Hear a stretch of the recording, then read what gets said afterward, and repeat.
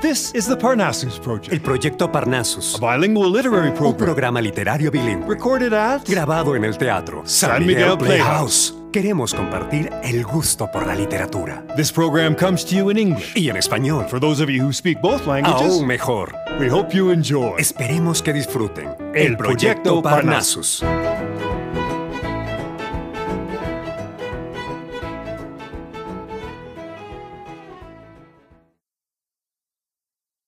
Phoebe Grayson reads Miriam by Truman Capote. In the spring of 1945, Truman Capote was a relatively unknown 20-year-old with literary ambitions. The son of a New Orleans salesman, he'd been writing fiction since the age of 11. Miriam, his dreamlike story of a lonely widow in New York City and the eerily intelligent young girl she meets, was first published in the June 1945 issue of Mademoiselle on the recommendation of Rita Smith, the sister of novelist Carson McCullers. Miriam won the O. Henry Award for Best First Published Story. Capote went on to international fame in the 50s and 60s as the author of Breakfast at Tiffany's and In Cold Blood, but this is the story that, so to speak, put him on the map. The title may refer either to the widow or the girl, who are both named Miriam, and perhaps only one of them actually exists. You decide. Now, here's Phoebe Grayson.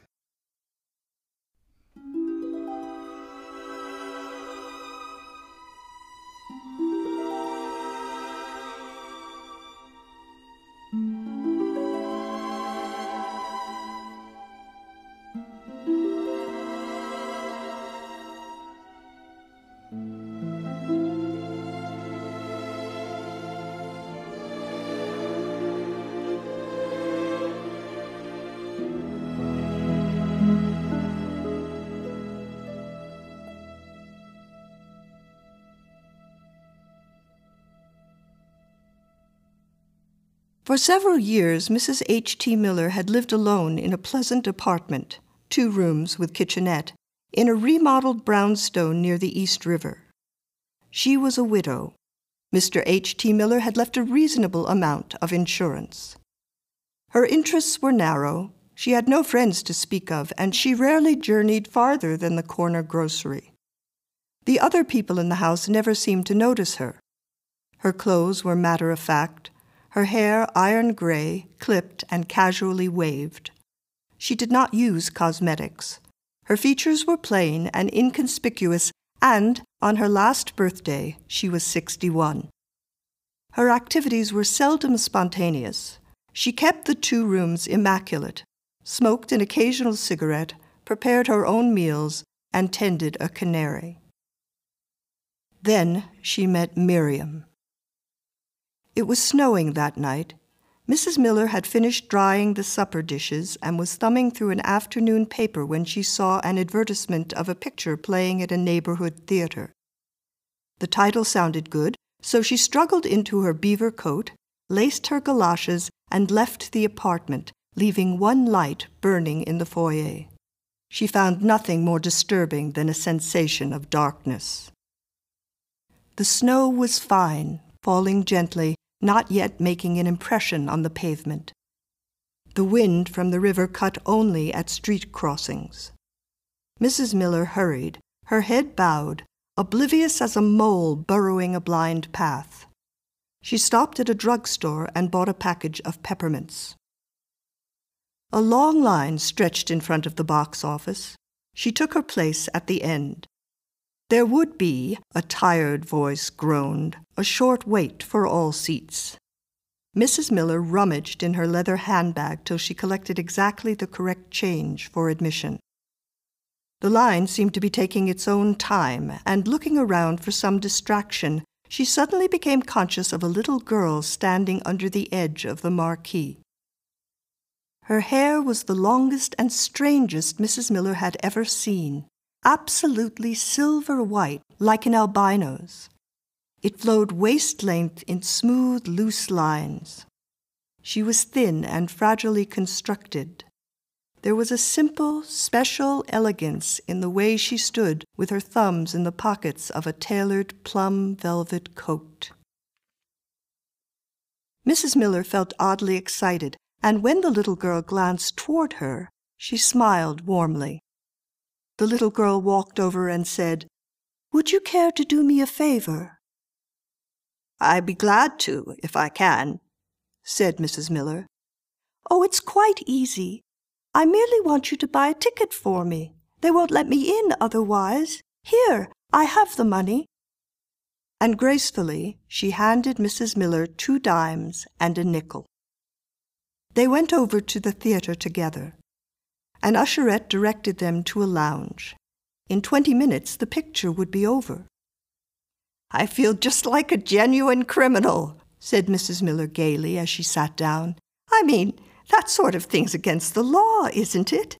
I do hope I haven't done the wrong thing. Your mother knows where you are, dear. I mean, she does, doesn't she?" The little girl said nothing. She unbuttoned her coat and folded it across her lap. Her dress underneath was prim and dark blue. A gold chain dangled about her neck, and her fingers, sensitive and musical-looking, toyed with it. Examining her more attentively, Mrs. Miller decided the truly distinctive feature was not her hair, but her eyes. They were hazel, steady, lacking any childlike quality whatsoever, and, because of their size, seemed to consume her small face. Mrs. Miller offered a peppermint. "What's your name, dear?" "Miriam," she said, as though in some curious way it were information already familiar. "Why, isn't that funny? My name's Miriam, too, and it's not a terribly common name either. Now, don't tell me that your last name's Miller." "Just Miriam." "But isn't that funny?" "Moderately," said Miriam, and rolled the peppermint on her tongue. Mrs. Miller flushed and shifted uncomfortably. "You have such a large vocabulary for such a little girl." "Do I?" "Well, yes," said Mrs. Miller, hastily changing the topic to, "Do you like the movies?" "I really wouldn't know," said Miriam. "I've never been before." Women began filling the lounge. The rumble of the newsreel bombs exploded in the distance. Mrs. Miller rose, tucking her purse under her arm. "I guess I'd better be running now if I want to get a seat," she said. "It was nice to have met you." Miriam nodded ever so slightly. It snowed all week. Wheels and footsteps moved soundlessly on the street as if the business of living continued secretly behind a pale but impenetrable curtain. In the falling quiet there was no sky or earth, only snow lifting in the wind, frosting the window glass, chilling the rooms, deadening and hushing the city. At all hours it was necessary to keep a lamp lighted, and Mrs. Miller lost track of the days. Friday was no different from Saturday, and on Sunday she went to the grocery. Closed, of course. That evening she scrambled eggs and fixed a bowl of tomato soup. Then, after putting on a flannel robe and cold creaming her face, she propped herself up in bed with a hot water bottle under her feet. She was reading the Times when the doorbell rang. At first she thought it must be a mistake and whoever it was would go away. But it rang and settled to a persistent buzz. She looked at the clock, a little after 11. It did not seem possible. She was always asleep by 10. Climbing out of bed, she trotted barefoot across the living room. "I'm coming. Please be patient." The latch was caught. She turned it this way, and the bell never paused an instant. "Stop it!" she cried. The bolt gave way, and she opened the door an inch. "What in heaven's name?" "Hello," said Miriam. "Oh, why, hello," said Mrs. Miller, stepping hesitantly into the hall. "You're that little girl." "I thought you'd never answer, but I kept my finger on the button. I knew you were home. Aren't you glad to see me?" Mrs. Miller did not know what to say. Miriam, she saw, wore the same plum velvet coat, and now she also had a beret to match. Her white hair was braided in 2 shining plaits and looped at the ends with enormous white ribbons. "Since I've waited so long, you could at least let me in," she said. "It's awfully late." Miriam regarded her blankly. "What difference does that make? Let me in. It's cold out here, and I have on a silk dress." Then, with a gentle gesture, she urged Mrs. Miller aside and passed into the apartment. She dropped her coat and beret on a chair. She was indeed wearing a silk dress, white silk in February. The skirt was beautifully pleated and the sleeves long. It made a faint rustle as she strolled about the room. "I like your place," she said. "I like the rug. Blue's my favorite color." She touched a paper rose in a vase on the coffee table. "Imitation," she commented wanly. "How sad. Aren't imitations sad?" She seated herself on the sofa, daintily spreading her skirt. "What do you want?" asked Mrs. Miller. "Sit down," said Miriam. "It makes me nervous to see people stand." Mrs. Miller sank to a hassock. "What do you want?" she repeated. "You know, I don't think you're glad I came." For a second time, Mrs. Miller was without an answer. Her hand motioned vaguely. Miriam giggled and pressed back on a mound of chintz pillows. Mrs. Miller observed that the girl was less pale than she remembered. Her cheeks were flushed. "How did you know where I lived?" Miriam frowned. "That's no question at all. What's your name? What's mine?" "But I'm not listed in the phone book." "Oh, let's talk about something else."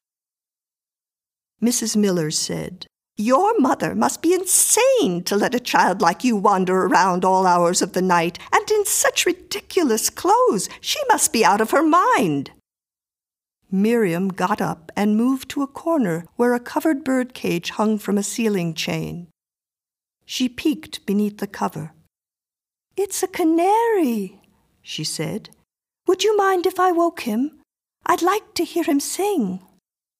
"Leave Tommy alone," said Mrs. Miller anxiously. "Don't you dare wake him." "Certainly," said Miriam. "But I don't see why I can't hear him sing." And then, "Have you anything to eat? I'm starving. Even milk in a jam sandwich would be fine." "Look," said Mrs. Miller, arising from the hassock. "Look, if I make some nice sandwiches, will you be a good child and run along home? It's past midnight, I'm sure." "It's snowing," reproached Miriam, "and cold, and dark." "Well, you shouldn't have come here to begin with," said Mrs. Miller, struggling to control her voice. "I can't help the weather. If you want anything to eat, you'll have to promise to leave." Miriam brushed a braid against her cheek. Her eyes were thoughtful, as if weighing the proposition. She turned toward the bird cage. "Very well," she said. "I promise." "How old is she? 10, 11? Mrs. Miller, in the kitchen, unsealed a jar of strawberry preserves and cut 4 slices of bread. She poured a glass of milk and paused to light a cigarette. "And why has she come?" Her hand shook as she held the match, fascinated till it burned her finger. The canary was singing as he did in the morning and at no other time. "Miriam!" she called. "Miriam, I told you not to disturb Tommy." There was no answer. She called again. All she heard was the canary. She inhaled the cigarette and discovered she had lighted the cork tip end and, oh, really, she mustn't lose her temper. She carried the food in on a tray and set it on the coffee table.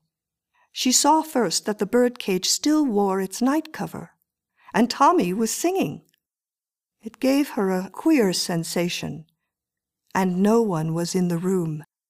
Mrs. Miller went through an alcove leading to her bedroom. At the door she caught her breath. "What are you doing?" she asked. Miriam glanced up, and in her eyes there was a look that was not ordinary. She was standing by the bureau, a jewel case opened before her. For a minute she studied Mrs. Miller, forcing their eyes to meet, and she smiled. "There's nothing good here," she said, "but I like this." Her hand held a cameo brooch. "It's charming." "Suppose, perhaps you'd better put it back," said Mrs. Miller, feeling suddenly the need of some support. She leaned against the doorframe. Her head was unbearably heavy. A pressure weighted the rhythm of her heartbeat. The light seemed to flutter defectively. "Please, child, a gift from my husband." "But it's beautiful, and I want it," said Miriam. "Give it to me." As she stood, striving to shape a sentence which would somehow save the brooch, it came to Mrs. Miller that there was no one to whom she might turn. She was alone, a fact that had not been among her thoughts for a long time. Its sheer emphasis was stunning, but here, in her own room, in the hushed snow city, were evidences she could not ignore or, she knew with startling clarity, resist. Miriam ate ravenously, and when the sandwiches and milk were gone, her fingers made cobweb movements over the plate, gathering crumbs. The cameo gleamed on her blouse, the blonde profile like a trick reflection of its wearer. "That was very nice," she sighed, "though now an almond cake or a cherry would be ideal. Sweets are lovely, don't you think?" Mrs. Miller was perched precariously on the hassock, smoking a cigarette. Her hairnet had slipped lopsided and loose strands straggled down her face. Her eyes were stupidly concentrated on nothing, and her cheeks were mottled in red patches as though a fierce slap had left permanent marks. "Is there a candy? A cake?" Mrs. Miller tapped ash on the rug. Her head swayed slightly as she tried to focus her eyes. "You promised to leave if I made the sandwiches," she said. "Dear me, did I?" "It was a promise, and I'm tired, and I don't feel well at all." "Mustn't fret," said Miriam. "I'm only teasing." She picked up her coat, slung it over her arm, and arranged her beret in front of a mirror. Presently she bent close to Mrs. Miller and whispered, "Kiss me good night." "Please, I'd rather not," said Mrs. Miller. Miriam lifted a shoulder, arched an eyebrow. "As you like," she said, and went directly to the coffee table, seized the vase containing the paper roses, carried it to where the hard surface of the floor lay bare, and hurled it downward. Glass sprayed in all directions, and she stamped her foot on the bouquet. Then, slowly, she walked to the door, but before closing it, she looked back at Mrs. Miller with a slyly innocent curiosity.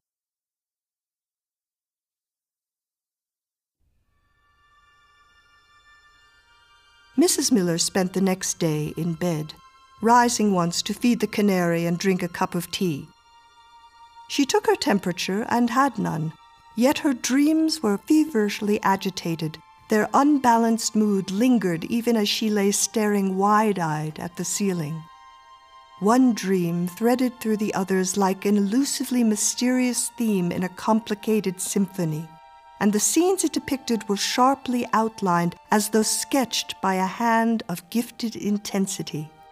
A small girl, wearing a bridal gown and a wreath of leaves, led a gray procession down a mountain path, and among them, There was unusual silence till a woman at the rear asked, "Where is she taking us?"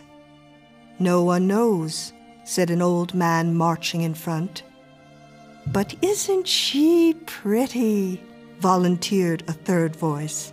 "Isn't she like a frost flower, so shining and white?"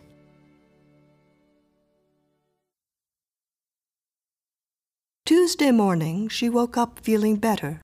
Harsh slats of sunlight slanting through Venetian blinds shed a disrupting light on her unwholesome fancies. She opened the window to discover a thawed, mild as spring day, a sweep of clean new clouds crumpled against a vastly blue, out-of-season sky. And across the low line of rooftops, she could see the river and smoke curving from tugboat stacks in a warm wind. A great silver truck plowed the snowbanked street, its machine sound humming on the air. After straightening the apartment, she went to the grocer's, cashed a check, and continued to Schraff's, where she ate breakfast and chatted happily with the waitress. Oh, it was a wonderful day, more like a holiday, and it would be so foolish to go home. She boarded a Lexington Avenue bus and rode up to 86th Street. It was here that she had decided to do a little shopping.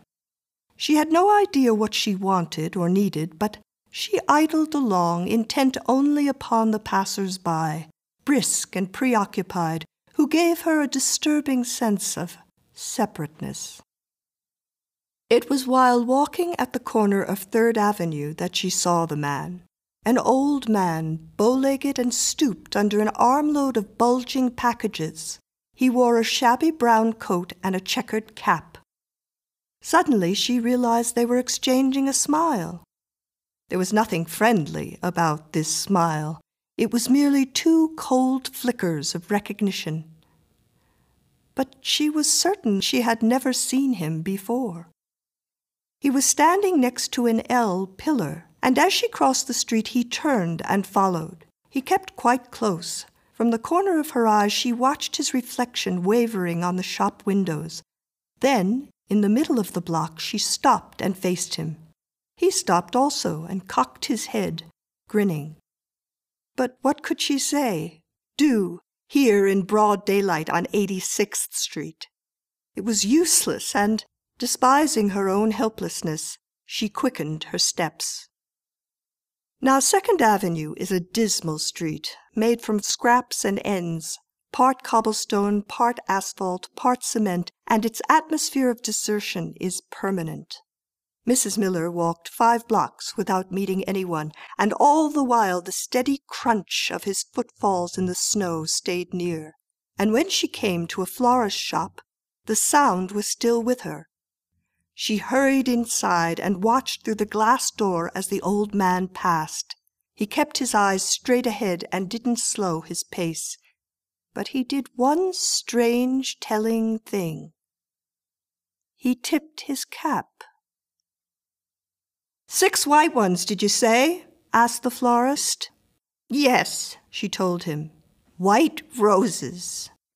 From there she went to a glassware store and selected a vase, presumably a replacement for the one Miriam had broken, though the price was intolerable and the vase itself, she thought, grotesquely vulgar. But a series of unaccountable purchases had begun, as if by prearranged plan, a plan of which she had not the least knowledge or control. She bought a bag of glazed cherries, and at a place called the Knickerbocker Bakery she paid 40 cents for 6 almond cakes. Within the last hour the weather had turned cold again. Like blurred lenses, winter clouds cast a shade over the sun, and the skeleton of an early dusk colored the sky.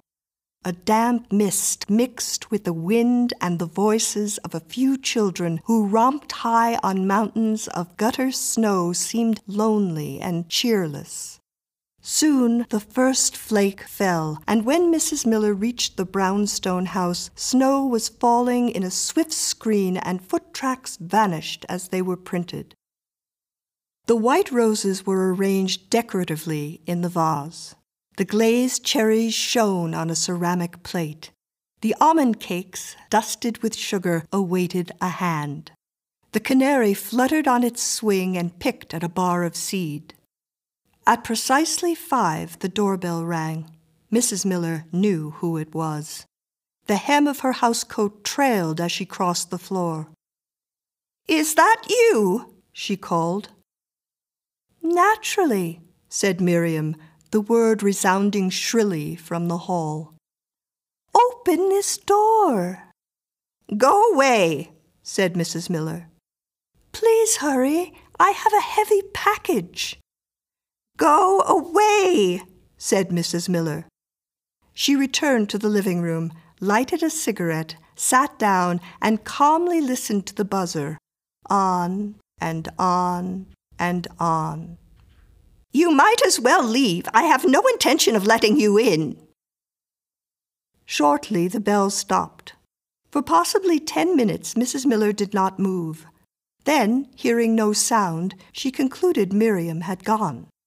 She tiptoed to the door and opened it a sliver. Miriam was half reclining atop a cardboard box with a beautiful French doll cradled in her arms. "Really? I thought you were never coming," she said peevishly. "Here, help me get this in. It's awfully heavy." It was not spell-like compulsion that Mrs. Miller felt, but rather a curious passivity. She brought in the box. Miriam, the doll. Miriam curled up on the sofa, not troubling to remove her coat or beret, and watched disinterestedly as Mrs. Miller dropped the box and stood trembling, trying to catch her breath. "Thank you," she said. In the daylight, she looked pinched and drawn, her hair less luminous. The French doll she was loving wore an exquisite powdered wig, and its idiot glass eyes sought solace in Miriam's. "I have a surprise," she continued. "Look into my box." Kneeling, Mrs. Miller parted the flaps and lifted out another doll. Then a blue dress, which she recalled as the one Miriam had worn that first night at the theater. And of the remainder she said, "It's all clothes." "Why?" "Because I've come to live with you," said Miriam, twisting a cherry stem. "Wasn't it nice of you to buy me cherries?" "But you can't! For heaven's sake, go away! Go away and leave me alone!" "And the roses and the almond cakes? How really wonderfully generous! You know, these cherries are delicious. The last place I lived was with an old man. He was terribly poor and we never had good things to eat. But I think I'll be happy here." She paused to snuggle her doll closer. "Now, if you'll just show me where to put my things." Mrs. Miller's face dissolved into a mask of ugly red lines. She began to cry, and it was an unnatural, tearless sort of weeping, as though, not having wept for a long time, she had forgotten how. Carefully she edged backward till she touched the door. She fumbled through the hall and down the stairs to a landing below. She pounded frantically on the door of the first apartment she came to. A short, red-headed man answered, and she pushed past him. "Say, what the hell is this?" he said. "Anything wrong, lover?" asked a young woman who appeared from the kitchen, drying her hands. And it was to her that Mrs. Miller turned. "Listen," she cried, I'm ashamed behaving this way, but, well, I'm Mrs. H.T. Miller, and I live upstairs, and—" She pressed her hands over her face. It sounds so absurd." The woman guided her to a chair while the man excitedly rattled pocket change. "Yeah? I live upstairs, and there's a little girl visiting me, and I suppose that I'm afraid of her. She won't leave, and I can't make her, and she's going to do something terrible. She's already stolen my cameo, but she's about to do something worse, something terrible." The man asked, "Is she a relative, huh?" Mrs. Miller shook her head. "I don't know who she is. Her name's Miriam, but I don't know for certain who she is." "You gotta calm down, honey," said the woman, stroking Mrs. Miller's arm. "Harry here'll tend to the kid. Go on, lover." And Mrs. Miller said, "The door's open. 5A." After the man left, the woman brought a towel and bathed Mrs. Miller's face. "You're very kind," Mrs. Miller said. "I'm sorry to act like such a fool, only this wicked child." "Sure, honey," consoled the woman. Now you better take it easy." Mrs. Miller rested her head in the crook of her arm. She was quiet enough to be asleep. The woman turned a radio dial. A piano and a husky voice filled the silence, and the woman, tapping her foot, kept excellent time. "Maybe we ought to go up too," she said. "I don't want to see her again. I don't want to be anywhere near her." But what you should have done, you should have called a cop." Presently they heard the man on the stairs. He strode into the room, frowning and scratching the back of his neck. "Nobody there," he said, honestly embarrassed. "She must have beat it." "Harry, you're a jerk," announced the woman. "We've been sitting here the whole time and we would have seen—" She stopped abruptly, for the man's glance was sharp. "I looked all over," he said, "and there just ain't nobody there. Nobody, understand?" "Tell me," said Mrs. Miller, rising, "tell me, did you see a large box or a doll?" "No, ma'am, I didn't." And the woman, as if delivering a verdict, said, "Well, for crying out loud." Mrs. Miller entered her apartment softly. She walked to the center of the room and stood quite still. No, in a sense, it had not changed. The roses, the cakes, and the cherries were in place. But this was an empty room, emptier than if the furnishings and familiars were not present, lifeless and petrified as a funeral parlor. The sofa loomed before her with a new strangeness. Its vacancy had a meaning that would have been less penetrating and terrible had Miriam been curled on it. She gazed fixedly at the space where she remembered setting the box, and for a moment the hassock spun desperately. And she looked through the window. Surely the river was real. Surely snow was falling. But then one could not be certain witness to anything. Miriam so vividly there, and yet, where was she? Where? As though moving in a dream, she sank to a chair. The room was losing shape. It was dark and getting darker, and there was nothing to be done about it. She could not lift her hand to light a lamp. Suddenly, closing her eyes, she felt an upward surge, like a diver emerging from some deeper, greener depth. In times of terror or immense distress, there are moments when the mind waits as though for a revelation, while a skein of calm is woven over thought. It is like a sleep or a supernatural trance, and during this lull, one is aware of a force of quiet reasoning. Well, what if she had never really known a girl named Miriam? That she had been foolishly frightened on the street? In the end, like everything else, it was of no importance. For the only thing she had lost to Miriam was her identity. But now she knew she had found again the person who lived in this room, who cooked her own meals, who owned a canary, who was someone she could trust and believe in. Mrs. H.T. Miller. Listening in contentment, she became aware of a double sound, a bureau drawer opening and closing. She seemed to hear completion, opening and closing. Then Gradually, the harshness of it was replaced by the murmur of a silk dress, and this, delicately faint, was moving nearer and swelling in intensity till the walls trembled with the vibration and the room was caving under a wave of whispers. Mrs. Miller stiffened and opened her eyes to a dull, direct stare. "Hello," said Miriam.